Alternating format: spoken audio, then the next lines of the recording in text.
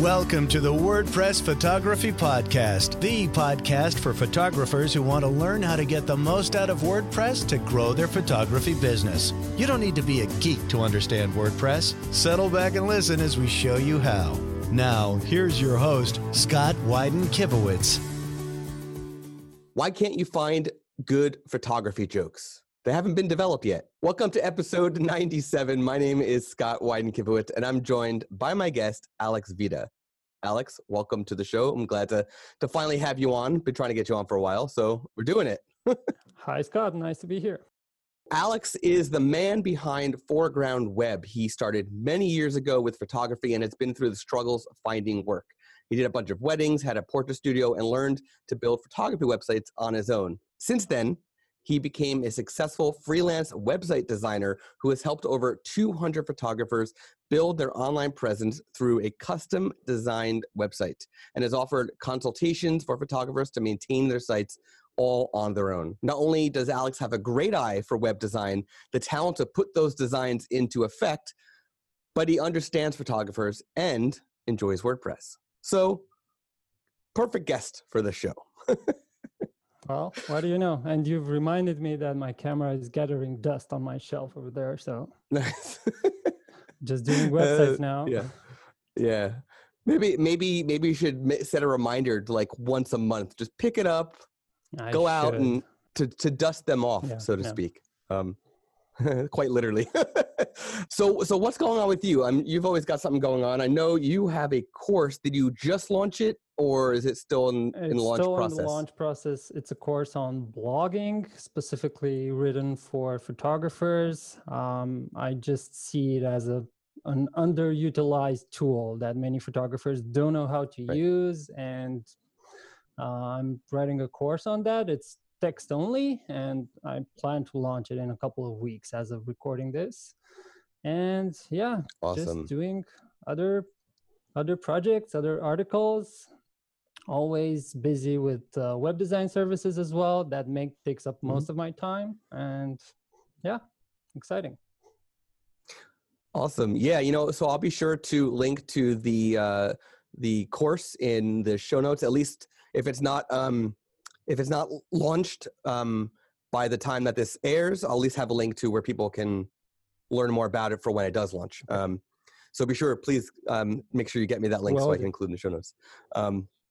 So blogging, on that topic, I also teach a little bit of a blogging strategy in one of my own courses on lead generation. And part of that process is SEO. And SEO is a topic I feel like it gets whispered about in the industry. I mean, we have people like Corey Potter who are pushing hard for photographers to get better at it, and he does a really good job at teaching it.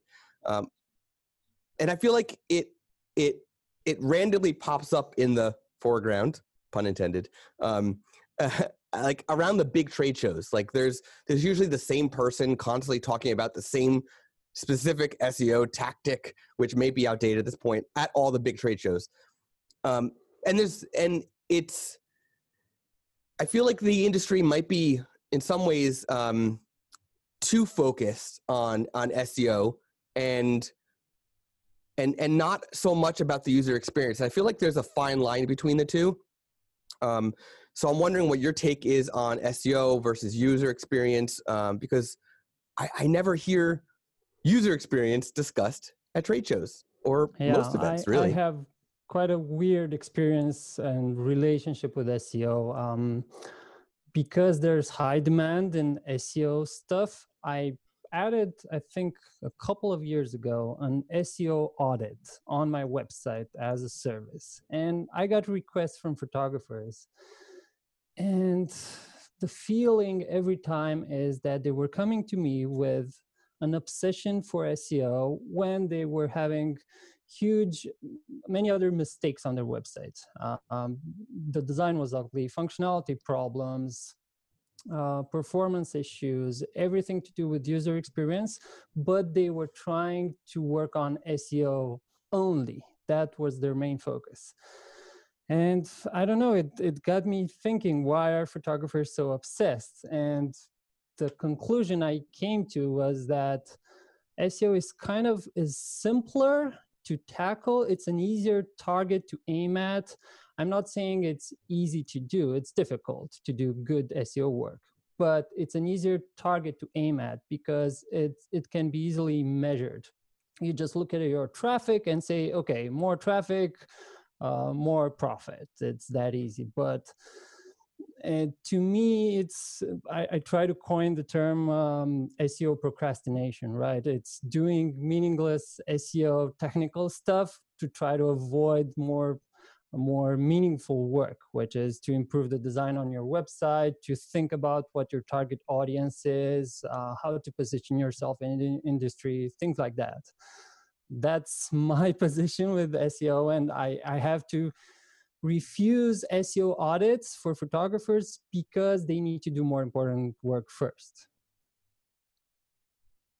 Right. Yeah. It's kind of this thing, like you could rank number one for every topic and keyword that you want to rank well for. But if somebody comes to your site and they're just confused or the site's hideous, or let's say, one of the big things with WordPress or just web design in general is websites, themes, WordPress themes, they usually have tons of customization for colors. And it's great because you can make basically any design you want by changing a color, right? But at the same time, your let's say Imagely themes, right? So the customer can go ahead and they can just make it bright purple and orange right next to each other, and then now they just ruined a beautiful design, right? So in some ways, it's great to have customization. In some ways, it actually could cause more problems. And if you're ranking well, if somebody comes to your site and they're seeing bright purple next to bright orange, and it's just a pastel or neon website or whatever, it could be such a turnoff, and you won't get the customers even though you have the good SEO, right? So it's I think that's where the fine line comes terms, in. If you call it a funnel, I'm not fond of this term, but it's the same thing. They have a leaky funnel, right? They try to put more people at the top, which is what SEO is supposed to help with. But then the website is just horrible in many other ways, and they're losing. And that's where I feel UX, user experience, comes into play. And I don't think it's separate from SEO. In fact, all the signals that Google is giving to the industry is that SEO is actually good UX. If you do that, your website will rank better and Google takes notice of all the browsing behavior, the browsing habits that your users have on your website. It takes notice and then it ranks you better. But it's not just a number you can track and try to optimize. So it's more intangible. That's why people avoid it. Like a good example of this is Google's now in a mobile first search platform, right? So they're going to rank people or sites better that are ready for mobile. And so that's a user experience thing, right? Somebody comes to your site and they're on an iPhone or an Android phone, and your site looks like it's a desktop computer and super tiny. It's not going to work well. It's not going to work well as a conversion process and whatnot. And then in turn, will potentially rank lower. And one of the things related to mobile and just user experience in general are fast loading images. And we here at Imagely, we've done extensive testing of the best image compression plugins for WordPress, as well as standalone apps for at least for Mac. I don't have a Windows computer to test that, but we've come to find that JPEG Mini is the best for desktop for a combination of compression and image quality. But for WordPress, Imagify and Short Pixel are by far the best for WordPress plugins. And I'm curious of what your thoughts are on image optimization, whether it's in general or plugins or other software recommendations. I'm a big fan of both Short Pixel and Imagify. I use them both. I mean, one of them. And I'm a big proponent of image optimization because we're talking about photography websites. They're always image heavy. Performance is such a big factor these days. And I think you'd be kind of hitting two birds with one stone because you're improving SEO as well. Google has confirmed that it's a ranking factor, and also user experience on mobile to on desktop, everywhere. Website should load fast.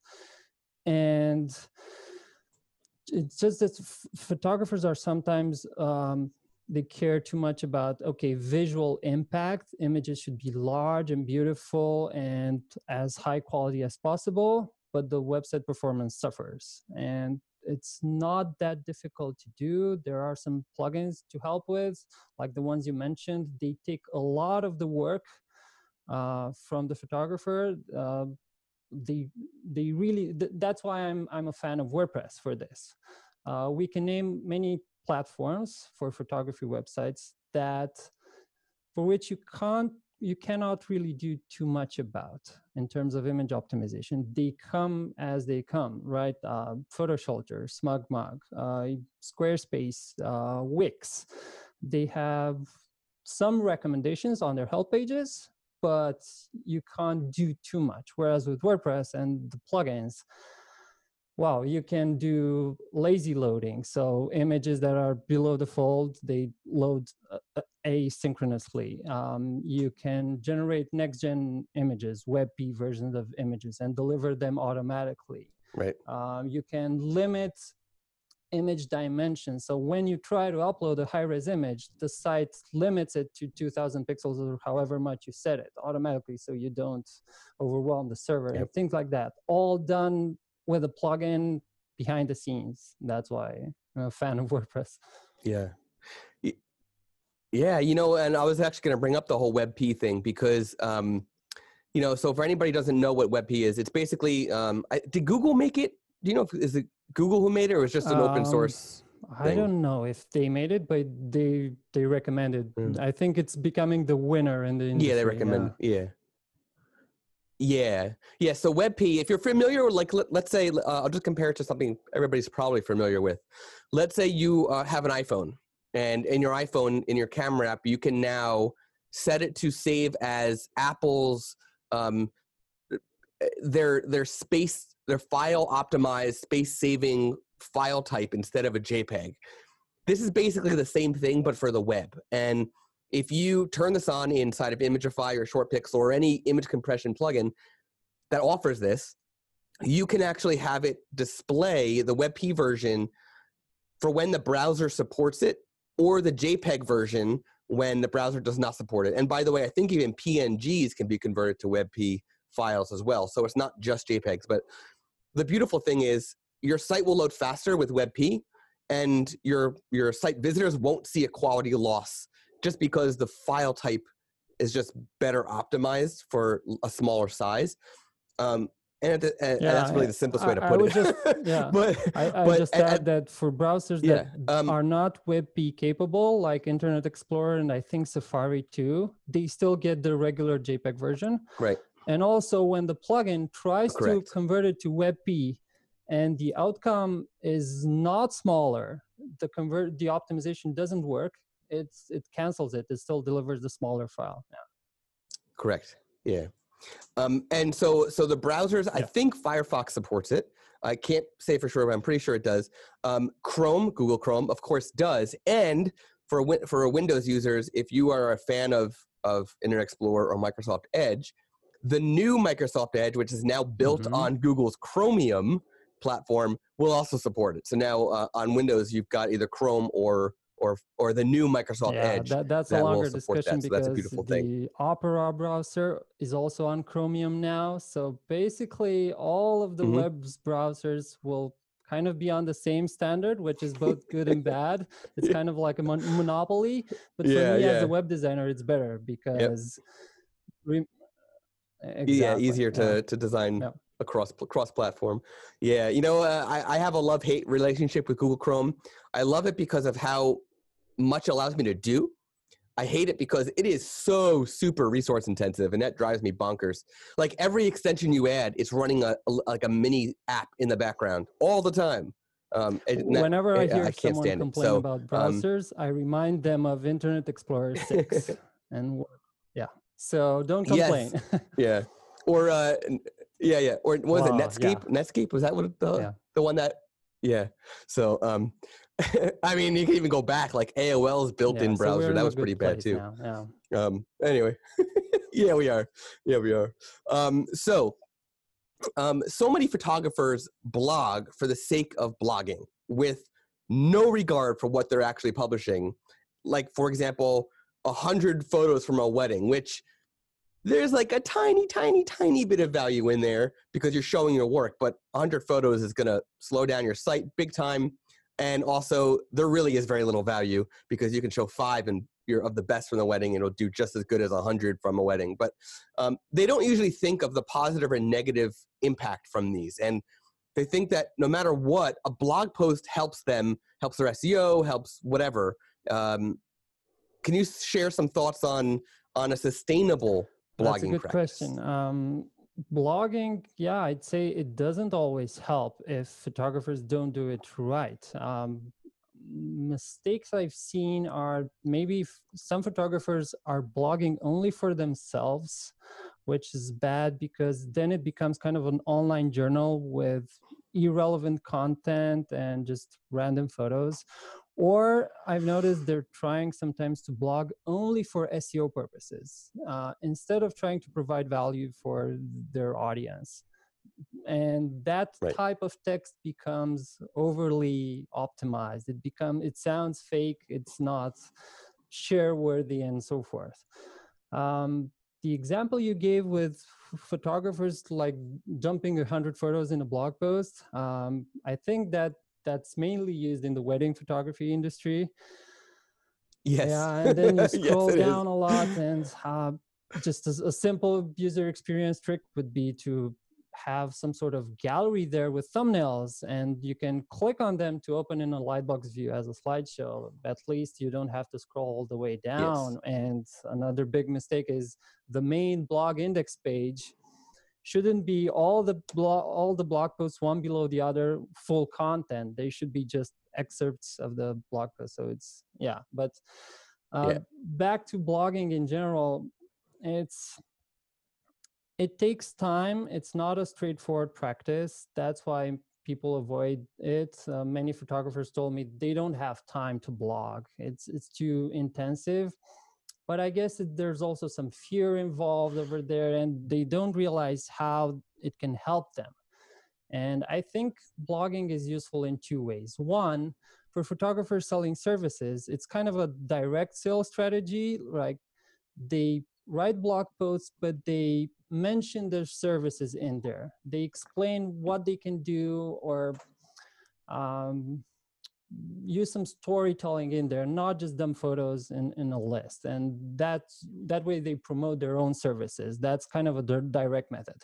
Or if the blog posts are on other topics, it's kind of an indirect marketing tactic because it just inspires trust, right? You know, on the web, you might need 5 or 10 occurrences of your brand for your audience before they remember you and they think of you.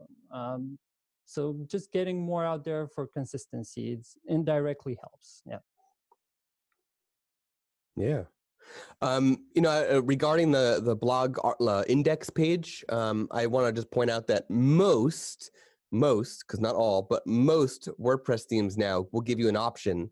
I would say most modern, updated all the time WordPress themes will give you the option to either take it from a sort of standard blog format to a beautiful image rich, excerpt rich, well-designed a index. Grid of blog posts or something like that. Yeah. So no matter where you are in the world, and you and I are in 2 very different places of the world, there is another photographer a mile or less away that does exactly what you do. No matter what type of photography you do, there's someone who does the same exact thing, potentially using the same exact locations as well. You share clients, locations, and many times even the same equipment and software.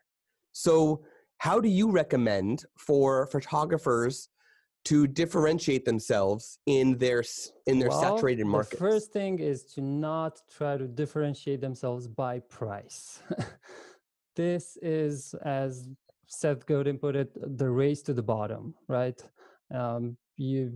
you try to lower prices to try to outrank the competition. And that's not a good way. The solution in one word to me is positioning. It's maybe a vague word for some people, but it's trying to find a way to differentiate yourself through some means. Now, in what way to differentiate? It's hard this is the $1 million question, right? It's hard to create your own style, right? To become a famous photographer overnight. That's difficult. So a simpler solution is to carve out a narrower specialty for yourself, to try to find some sort of vertical or horizontal positioning for your business. If, let's say, if you're a portrait photographer, you could try to only take portraits of pregnant mothers or only senior citizens, and that becomes your own niche, your own specialty, and you become an expert in that field. Or that's vertical positioning, right? If you target a specific type of audience. Horizontal positioning would be, let's say you're only shooting formal studio portraits for anybody, but in that style, or only group photos, group portrait photos. That's horizontal positioning. So trying to carve out some sort of niche for yourself where there's less competition. That way you can get more clients. I can give you more examples. So wedding photographers can only shoot gay weddings, for example, or they can shoot only weddings in a kind of a black and white cinematic look. I've seen photographers do that, and they're successful. Or if you're shooting architecture, why not become an expert in hotel chains and only do that, or things like that. Try to carve out a niche, and it's easier. And you can do kind of a hybrid approach, both a vertical and a horizontal. It's more difficult, but it can be done.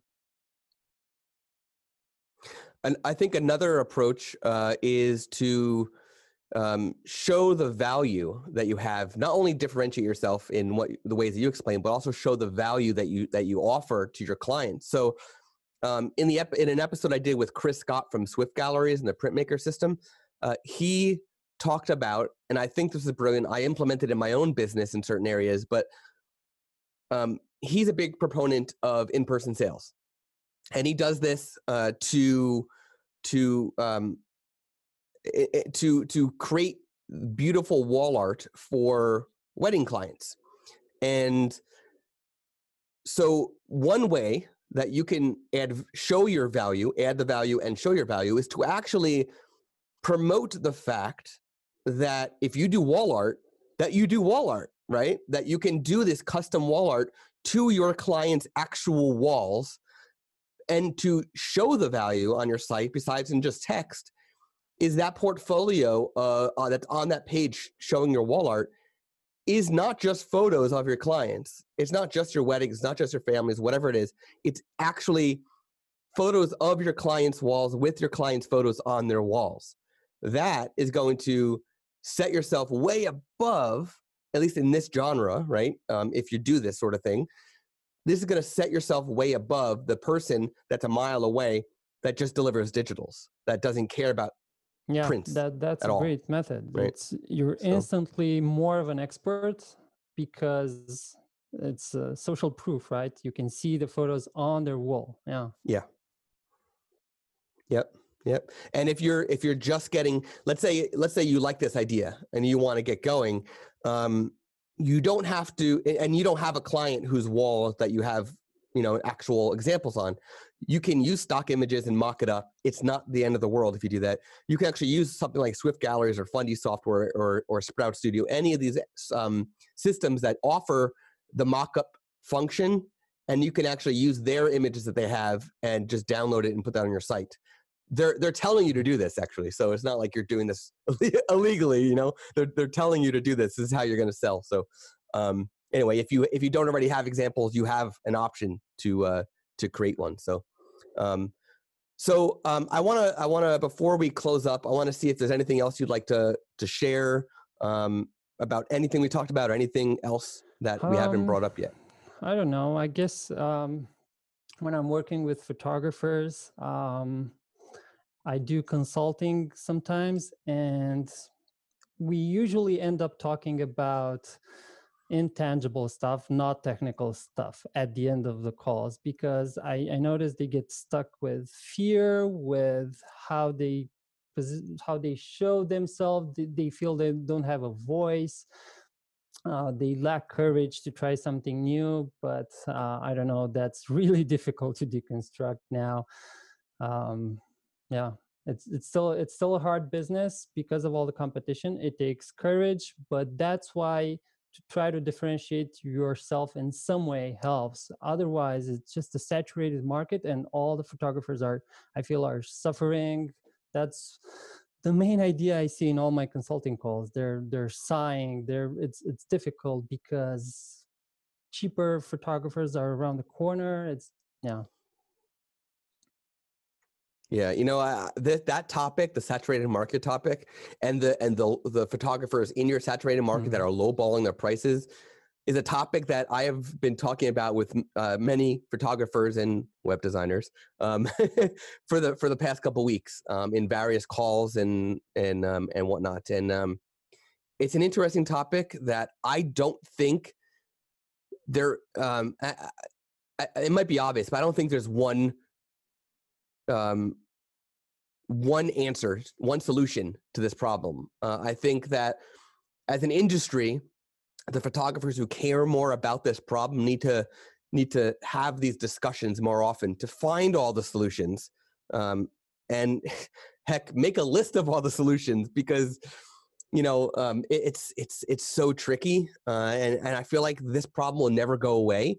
So all we can do is constantly step up and step up and step up and rise above all these other people who are making it harder on us there's more than enough business for the people who want to sell a little and do a high volume versus a good volume and make more money per session. But they need to deconstruct their business to try to change the path of their business. Actually, I'm doing a big research project, still in the works. I'm trying to review the top 100 most popular photography websites out there, right? So all the household names that everyone knows about, and tracking various stats in a big spreadsheet. And those websites have huge mistakes on them, right? Really broken pages, poor SEO, poor performance, yet they're still hugely popular.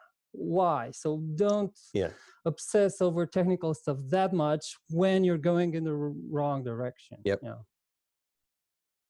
Yeah. I can't wait to see that. Yeah, I was hoping that research would tell people, hey, most famous photographers are doing this. You should do the same. But it ends up being, it's showing the opposite. This, you can be successful. Yeah. That's so funny. At Imagely, we are constantly, because we're in a pretty competitive business as well, and we're constantly reviewing how we rank for certain keywords and for certain brands of ours and certain products of ours. And it's so interesting when we see competition that are actually doing things that Google says will get you banned from Google, and they're ranking number one. So it's we're constantly examining, what are they doing besides this one shady thing that they should be banned for? How are they still ranking number one? What are they doing that we could replicate and then do better? So I feel like that is something that you shouldn't just look at the SEO. You have to look at everything else that's going on. They could be doing one little thing for user experience that is making them above, right? In ranking wise, at least. Business wise, they probably are not doing as well, but ranking wise, they're doing something to game the system. But it won't last long if they're doing shady stuff. Unfortunately, it's been like 10 years of this. It's kind of crazy. Almost 10 years, I guess. I want to say thank you, Alex, for joining today. I'm glad that we got you on, and that you got to share some of your insights with the listeners and viewers. So I'm going to put every place to find you and, of course, your blogging course in the show notes. But if you can tell listeners the absolute best place to find more information about you. All of my content is on my website, foregroundweb.com, F-O-R-E, groundweb.com. That's where I have all my free articles, my newsletters, some freebies, and they can see my web design services if they need kind of one-on-one help. Awesome. So you can find the show notes, where to find Alex, at imlergy.com/podcast/97. And don't forget to subscribe to the show on Apple Podcasts, Spotify, Pandora, Google Play, and wherever you listen to podcasts. Until next time. You've been listening to the WordPress Photography Podcast. To listen to other episodes and to subscribe to the podcast via iTunes, Stitcher, Google Play, and more, please visit imagely.com/podcast.